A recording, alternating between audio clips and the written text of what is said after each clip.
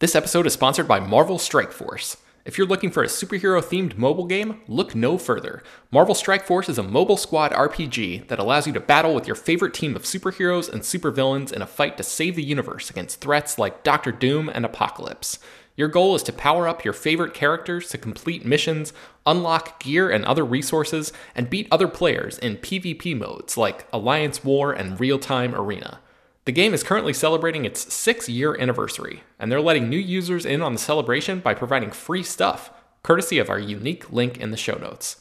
The anniversary consists of weekly events and bonuses, and if you complete each event, you can receive special rewards and skins. Make sure to log in each day and each week to take advantage of all of the new characters that are being released specifically for this event. This will be Marvel Strike Force's most generous event to date, so don't miss out. We've received a unique promo code, so new users can follow our link in the description and use the promo code MAXPOOL. That's MAXPOOL. Thanks to Marvel Strike Force for sponsoring this episode. What's so special about Hero Bread's soft, fluffy, and delicious breads, buns, and tortillas? These ultra-low net-carb baked goods contain zero sugar, fewer calories, and more protein than the leading brands, and are high in fiber to support gut health. Shop now at hero.co. Hello, everyone, and welcome to Slash Film Daily for Friday, February 10th, 2023. On today's episode, we're going to discuss the latest film and TV news. This is Slash Film editorial director Peter Sciretta, and joining me on today's podcast is Slash Film staff writer Ryan Scott. Hey, everyone, how's it going? It's going good. It was funny. I was waiting in this virtual room for Ryan to appear, and I forgot that I was in this virtual room, and I was like reading an article, and Ryan just like said, "Hey, Peter," and I like almost fell out of my chair. Because I didn't know that's what was going to appear out of nowhere. Okay, anyways. Okay, let's get into it. Let's talk about some industry stuff first. You yesterday with Ben, we're talking about all the Disney earning call stuff. One thing I want to talk about today is Lionsgate, because they're kind of on a different side of the coin of what they're experiencing. Tell us about it. Yeah, so Lionsgate, the studio best known for bringing us the John Wick, Saw, and Hunger Games franchises, is what you call a mini major. They're not quite as big as like your Disney's or your Warner Brothers, but they're not as small as something like Neon or STX. They're kind of playing, the big boy sport, but at a slightly smaller level. They also reported what is their third quarter for their fiscal year, the earnings for that quarter. And Lionsgate was having a rough time, like everyone was, because of the pandemic, and also because they don't have as many facets of their business to mine to sort of weather the storm. So there was a little bit of uncertainty, but Lionsgate is doing well. They reported revenue of $1 billion in that quarter, which was 13% ahead of where it was a year ago. Look, their earnings report is not as sexy as Disney's because there's a lot of industry speak. There's a lot of complicated stuff with Lionsgate owns Starz, and those numbers are a little tricky because of the way that Starz works internationally. They're also looking to possibly sell Starz. But anyway, the most fascinating thing of all this, and the reason I wanted to write this up for the site, is Lionsgate has about a library of about 17,000 movie and TV episodes, and that generated $845 million for the company in the last 12 months, meaning that all of these movies and TV shows in Lionsgate's library, and let's be clear, Lionsgate does a lot of like direct-to-video stuff, they do a lot of VOD stuff, they do a lot of stuff that doesn't necessarily register at the box office. That is paying dividends for them in the long run, as these library titles are generating money through Blu-ray sales, through foreign sales, through VOD rentals, through licenses to other streaming services. All these ways that a library can generate money, that is happening. All this stuff doesn't necessarily appear on Starz. Some of, Lionsgate's first run movies will after their theatrical run, but it's not like Starz is an exclusive home for all this stuff. So Lionsgate is able to maximize that library to very, very successful, gain, and it's pretty interesting.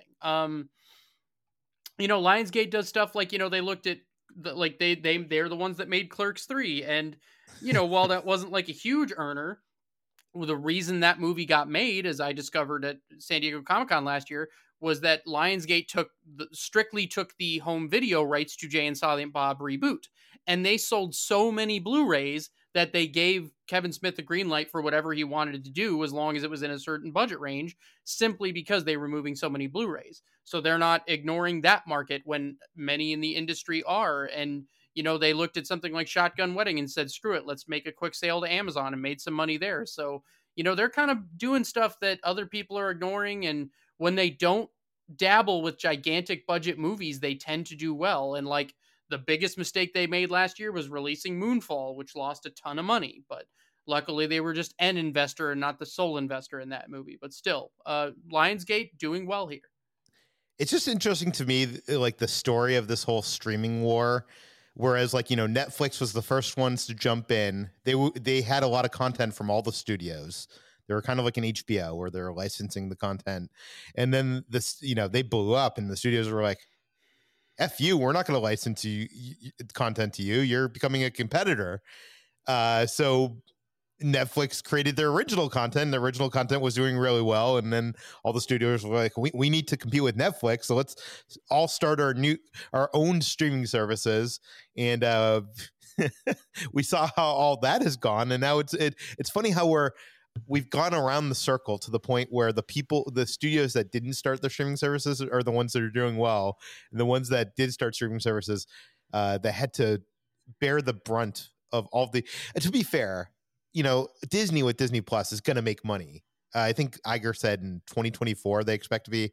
That's what they're aiming for. Yeah. By the end of 2024. And like, let's be clear, Lionsgate, you know, they don't have a super diversified business. You know, they're getting, oh God, what were the revenue figures here? I think they made, what was it? 16.6 million in revenue or in income, sorry, not revenue, off of that billion in revenue. And that was compared to a loss of 45.6 million this time last year. So they're doing well, but you know, that's not eye-popping numbers for an industry that deals in billions, not millions. And, you know, Lionsgate bought Starz in 2016 to get into the streaming game, essentially, and the premium cable business. They paid $4.4 billion for it. And at this point, since last year, they've pretty much been saying out loud that we're going to sell Starz. We're looking to sort of separate those businesses, you know, so Lionsgate would be one thing, Starz would be another, and Starz would get sold to somebody. So that would effectively get them out of the streaming business, which is, you know, so, and it would give them a ton of money. And more importantly, it would give Lionsgate a valuation, because those businesses would have to be evaluated by anyone looking to buy.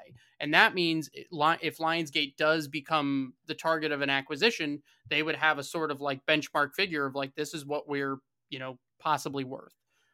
So, you know, because that's what I think ultimately the end game might be here, is that if they are going to get acquired, they want to make sure that they have the best price possible.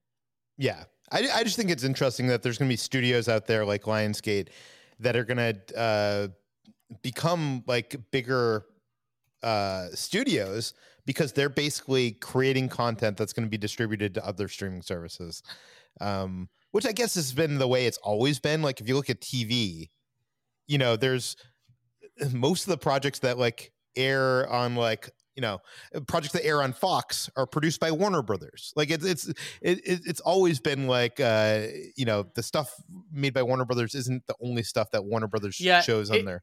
It's always been that was the way media was for popular media was for most of its existence, or at least like for as long as any of us would remember. And it's really funny how it is circling back to that. But what's interesting about Lionsgate is, again, like they have a lot of these like interesting direct to video movies that like must do well either through Redbox, VOD, foreign sales, whatever. And it's just stuff that, you know, the big studios aren't really looking at. And again, where Lionsgate would look at Jay and Silent Bob Reboot and go, cool, we'll take the home video rights on that, sure. Yeah. You know, and like, and they're essentially getting a cottage industry out of Kevin Smith now, you know, and so it's like, you know, they're looking where what's interesting, because like Disney, and he's doing his like next couple films with them, I think. Few potentially. Yeah. And because again, Lionsgate's very happy with the returns on those. Now those returns are not going to be massive for a studio like Disney, and a studio like Disney might not even bother, but like, you know, someone can make profit there, and Lionsgate is wise enough to go, we'll do it. You know, like we're and so I think it's working for him, and I would personally like to see Lionsgate maintain its independence and stick to sort of the mid-low budget stuff instead of pitching for these bigger franchises, and because I think it would be healthy to have them as an independent entity rather than get absorbed into something bigger. But yeah, Well, they were trying to get into bigger things. Were they were responsible for? Were they behind the Hunger Games? Am I wrong? They there, were, Lionsgate? yeah. But again, even that first Hunger Games wasn't Yeah. nearly as expensive as, what, they would become. But again, I think when something's proven, it's different, right? Because I wrote a thing about this last year that Lionsgate should very much focus on mid-budget stuff, because pretty much most of the time when they've, gone for a big budget thing out of the gate, it has not panned out for them. They need to stick to what they do well. And I think they were behind the Robin Hood movie from a handful of years ago that cost like $100 million and flopped tremendously. So, I think that, But yeah, that Robin Hood movie feels like it's them trying to do what other studios are doing. Them trying to do like, a gritty Nolan reboot kind of thing. Like, I don't know. Something can be said about how Lionsgate is succeeding today by doing things that other studios aren't doing.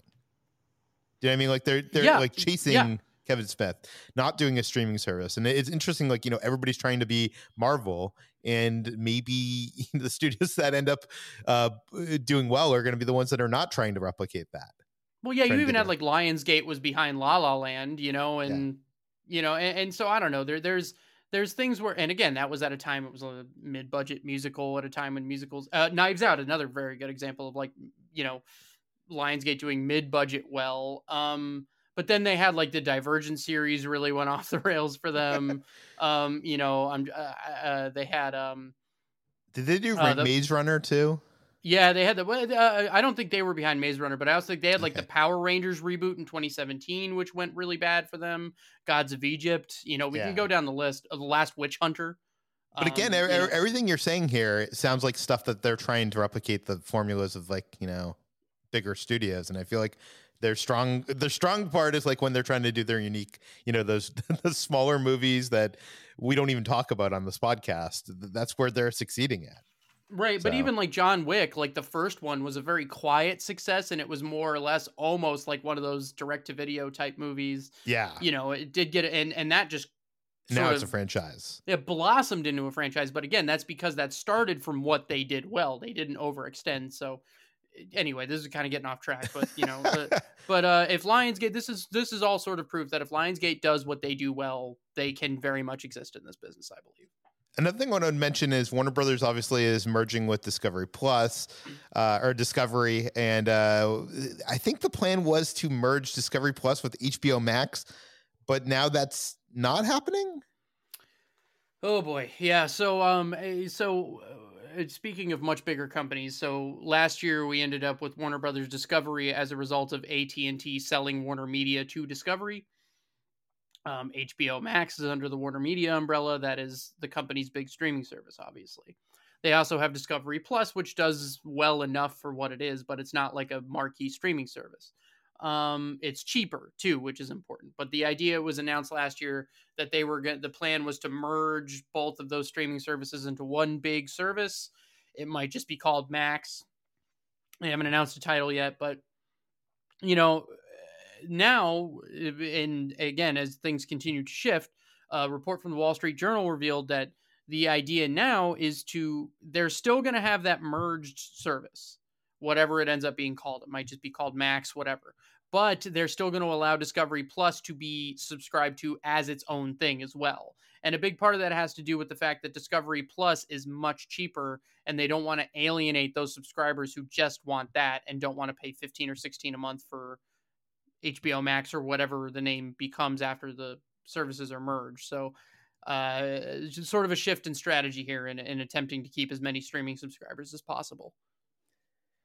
So wait, I'm a little confused. So will they eventually be merged? Well, no. So again, you're going to get the merged service. HBO Max and Discovery Plus will merge into, let's just say it's called Max. So let's say Max will offer everything HBO Max offers and Discovery Plus offers. But for those who want it, you can buy them separately. You could just still not necessarily HBO Max, but you could just get Discovery Plus. I don't like the idea of all the Discovery Plus content being on HBO Max. I don't think a lot of people do, but hopefully they'll keep it separated enough where if you are a subscriber, it's not going to cloud up your page too much if they're smart. But and by the way, that's not me like looking down upon the content on Discovery Plus. I like a lot of that stuff. A lot of the the restaurant stuff, the home stuff, like all that stuff is stuff for me. But like I feel like on my screen, my Apple TV, the tiles, the wall of tiles, I want to go to HBO to watch some movies or TV, like some drama TV, like I feel like it's different categories. The brands are very much not, but I mean, that was part of the thinking and the merging of Warner Media and Discovery, is that they were two very different entities that covered different parts of the entertainment business very well. And so that if you merge those two things under one roof, you could potentially have a big player that had enough reach to survive. But yeah, I do think, like, for as much as, I would want to watch like BattleBots or a Bear Grylls show, I don't know if I initially need those things on the HBO Max homepage, because I am going to those two things for different reasons. But again, that's why, so at least people who want Discovery Plus can get that independently, but it will be interesting to see how this all unfolds.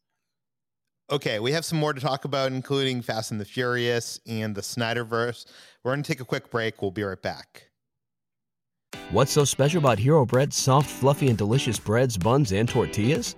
These ultra-low net-carb baked goods contain zero sugar, fewer calories, and more protein than the leading brands, and are high in fiber to support gut health. Shop now at hero.co. Okay, so let's talk about Fast and the Furious first. They just came out with a Super Bowl spot or a new trailer for Fast 10. Did you happen to see this trailer, Ryan? Yeah, I actually had to ask this earlier. I thought it might have been the longest trailer ever for a mainstream blockbuster. I was wrong about that. I guess Cloud Atlas had a longer one, but it is almost 4 minutes long, which for most people don't know. So like a teaser trailer might be like a minute to 90 seconds. And like a standard trailer might be like 2 minutes, usually no more than like 2.5 minutes. Even 3 minutes is considered very long for a trailer. So this one being like 4 minutes long was crazy. And the trailer itself is absolutely bananas. Did you watch it, Peter? Yeah, no, it looks crazy. I will say it doesn't seem like as crazy as the last couple. Like it doesn't seem like there's any shots of, cars going to space or cars jumping between buildings in Dubai. John Cena punches a man through a floor and hard enough that the building seems to collapse. And we are now at a point where that is not the craziest thing. Like that is a benchmark for not as crazy. Yes, that is true. I'm excited to see this. I'm excited to see this is the first part of the finale, right? Do we know what the next one's called? Because this is Fast 10. This is Fast X, much like Jason X in space. I don't know. This one, the production was a bit of a mess, and they had like Louis Leterrier, I think is how you say his name, who directed like the Incredible Hulk and the Transporter movies. He had to come in like 2 weeks into production because Justin Lin said, "I've had enough of this," and so he pulled a Dwayne Johnson and was like, "I'm not going to work with Vin Diesel." Yeah, well, and I saw there was a thing that Variety just published that like he literally had to pretty much rewrite the entire script like on the flight to set. Because like the third act was changing, so then he kind of had to rewrite everything on the fly. And there's like the crazy reveal that Jason Momoa, who's playing the villain, was like tied to Fast 5, and like he somehow was like left for dead in the crazy bank robbery, but like we just didn't see him as part of that. And so like I don't love know, it's just it's so ridiculous. This is the only franchise that gets away with stuff that ridiculous, because it is very ridiculous. But and this whatever gets these are ensemble movies, and like this one brings in Jason Momoa, as you mentioned, Brie Larson, Rita Moreno, and Vin Diesel. At the event premiering this trailer, was asked who he would want in the final installment, and in quick order he knew exactly who he wants. And he said Robert Downey Jr.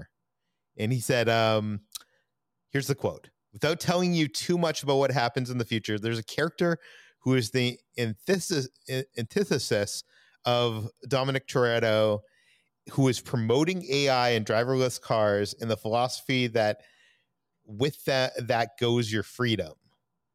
And there is somebody that believes that's the future, and that at direct odds with the Toretto mentality, unquote. So I think Vin Diesel wants Robert Downey Jr. to come in and basically be the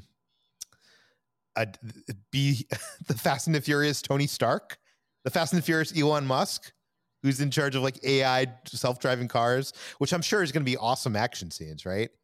Like the family going against like these AI controlled cars don't even have people in them.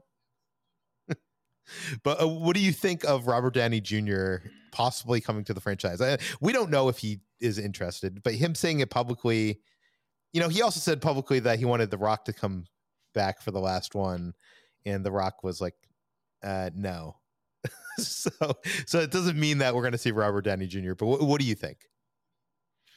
I think this is like a wish list item, because I think like it's one of those things where Robert Downey Jr. hasn't really done a big franchise thing since Avengers Endgame. Even though he kind of tried with Doolittle. I mean, you have pretty much every other major movie star in the world in here, but I think my concern right now is that these movies are already so tremendously expensive, and like to the point where they're getting prohibitive in terms of ever getting to profit in theaters. And a lot of that has to do with like these insane cast salaries, because all these actors are commanding multi-million-dollar salaries. And if you get Robert Downey Jr. to appear in the last mainstream Fast and Furious movie, like the last can you imagine how much money he's going to be able to ask for? Do you know how much money he reportedly made on Avengers Endgame? Yeah, but that's because he had a back end deal. But I think wasn't it something like $60 million? $75 million. 75 million. Yeah, he made like an insane, and that's that one movie, by the way. He's made, he made hundreds and hundreds of millions of dollars. But the thing is, if he's gonna do Fast and Furious 11, it's not because it's some big artistic thing he wants to do. It's going to be because he knows, it's a way to get his name out there and maybe get something else he wants made. I don't know, but yeah. So he's gonna ask for a ridiculous amount of money. And at this point, I just don't know if the series needs it. although I can see why that would be really appealing. It seems to me he's worth like $30 or $40 million if he's not the lead, because like Captain America: Civil War, he was $40 million. Avengers and Age of Ultron, $40 million. I mean, these are movies from what, 10 years ago, I guess. Yeah, I don't know if he gets that, but I'm saying because with a cast this big, he may not be getting as much screen time. But you add another, let's say he gets 20 million and maybe a sliver of the back end. Not as much as he'd get on Endgame, but you're taking another 30, 40 million off the bottom line, maybe, depending on how that all goes. Does that boost your box office by 200 million? I don't know, maybe not. And so it's hard for me to imagine a scenario by which it makes sense. But I just wonder, like, creatively, would it be appealing to him? And you've already answered no. And I would actually double down on no, because he's basically going to be Tony Stark, the bad guy, the version of Tony Stark. Oh, and he's not even going to be in like a robotic suit or anything. He's going to be behind a computer, controlling AI self-piloting cars and stuff. Yeah, it seems very hard for me to believe, and again, without like a ridiculous amount of money, that he would. And again, the other thing with Robert Downey Jr. is he's made his ridiculous money. I don't even know if that's appealing to him anymore. Like because that man has made, he's like that scene with Walter White in the 5th season of Breaking Bad where they have the storage unit full of cash, like more money that he could spend in a lifetime. And it's just like, cool, you don't need to do this anymore because, so I don't know. But do you ever think that there's an amount? Like, it seems to us like there would be an amount at some point. There'd be an amount where like I'm fine with this amount, whatever that amount be. But I feel like when we look at the richest people in the world, you look at the Elon Musk, you look at the Bill Gates, you look at the biggest Warren Buffett's, like they're all still working their ass off in some way. Bill Gates is working his ass off to actually, help the world. But other than that, I don't know. I'm not sure if there is an amount of money that like you're just like, I'm done. I know, maybe not done, but I'm just saying that I think at this point in his career, it's not purely money motivated, right? Yeah. So like, there's got to be a balance there, and I just wonder if the balance in this particular franchise. I do think that the one thing that might get him there is depending on who directs, depending on how much he actually has to deal with Vin Diesel, and depending on who comes back, because there's a lot of guys he likes and respects in this movie. Like potentially, like where, you might have Charlize Theron back, you might have, he's worked with Brie Larson, obviously. So there's some people who could maybe talk him into it. Like, let's say Brie Larson had a really good time making it. She might be able to be like, yo, Robert, it was a lot of fun. Come do it. Come make your 20 million. Don't listen to the stories about Vin Diesel or rewriting the script, on the way to set. It was totally awesome.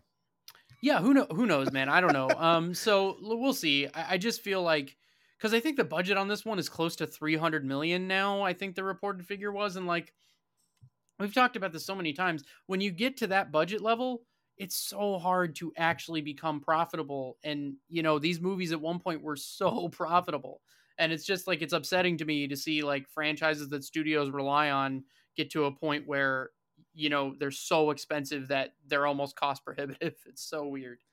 I agree. Okay, let's get to our last story for today, and that is that, with all the stuff going on with James Gunn and Pete Safran and the future of the DCU, it doesn't seem like the Snyderverse has any part in that future. And the Snyder fans have taken to Twitter and social media with the hashtag sell the Snyderverse sell the Snyderverse to Netflix. Okay, so yeah, it's hard. It's a long, ridiculous hashtag, to which James Gunn has actually responded to on Twitter. I love that he's actually responding to this stuff, and he said, "quote I have to say, this has got to be the wackiest hashtag ever since one. Netflix hasn't expressed any interest, although we've discussed other stuff, and two, Zach hasn't expressed any interest and seems to be happy doing what he's doing. And yes, we have talked," unquote. I think there's aside from the ridiculousness of like the fans think that, we got this to happen with HBO Max. We got them to release the Snyder Cut. Let's now get them to sell the Snyderverse to Netflix. That's not going to happen. That's ridiculous. I don't even, do you have anything to even say about that? I mean, this all started just because, fans, because here's the thing. I really like a lot of Zack Snyder's movies, and I really liked Zack Snyder's Justice League a lot. And I think there really probably was a good 2.5 hour cut of that movie. But, yeah, this just needs to go away. Like, it's time, man. Like, it's time to move on. And like, it's crazy that this got as much traction as it did. Because even Zack Snyder, he's busy with other stuff. And if there, in a reply to that tweet, James Gunn was like, I've talked with Zack Snyder. He wished me well about our plans. And like, they have moved on. Zack Snyder hasn't even suggested he's interested in doing this. And the whole pitch from these people is that they're essentially pitching like maybe doing an animated thing at Netflix to like finish the stories out. And like that way the actors would actually agree to do it. And I just until you said animated, Ryan, I was totally not on board to this, but animated, I could see them doing that. But that's what the pitch really was. I think the people that I saw that, because there is like the really like people that are just like asking for the world and not having their heads on straight. Because like Ben Affleck's not going to do it. Like Henry Cavill's probably not going to do it now. Like and it would get expensive and whatever. Like, but if you do these animated movies and just have them come in and do the voices, maybe. But there's no way, given that like James Gunn and Peter Safran are trying to put together a cohesive universe now, that they are going to create any brand confusion or fuel this crap anymore. Yeah, it is time to move on. And like, it is just I don't know, man. And again, what I was thinking possibly like a comic book or graphic novel that could like. I think someday, years down the line, we might get something like that. Like they even did that with like William Gibson's script for Alien 3 that never saw the light of day eventually. But like, there's no way anytime in the near future, while this stuff is still brewing, that we're ever going to see that. I agree. But there's a couple interesting things here. I think Netflix hasn't expressed any interest, although we've discussed other stuff, which is interesting to me because that seems to suggest that DC might be doing some stuff on Netflix in the future. Yeah, that does seem to be the case, the implication here. And we know that David Zaslav, the CEO of Warner Brothers Discovery, is willing to let things go. Like there was the Batman Cape Crusader animated series that was going to be on HBO Max. That is getting shopped elsewhere, and Netflix has been pegged as one of the big suitors for that project. So who knows?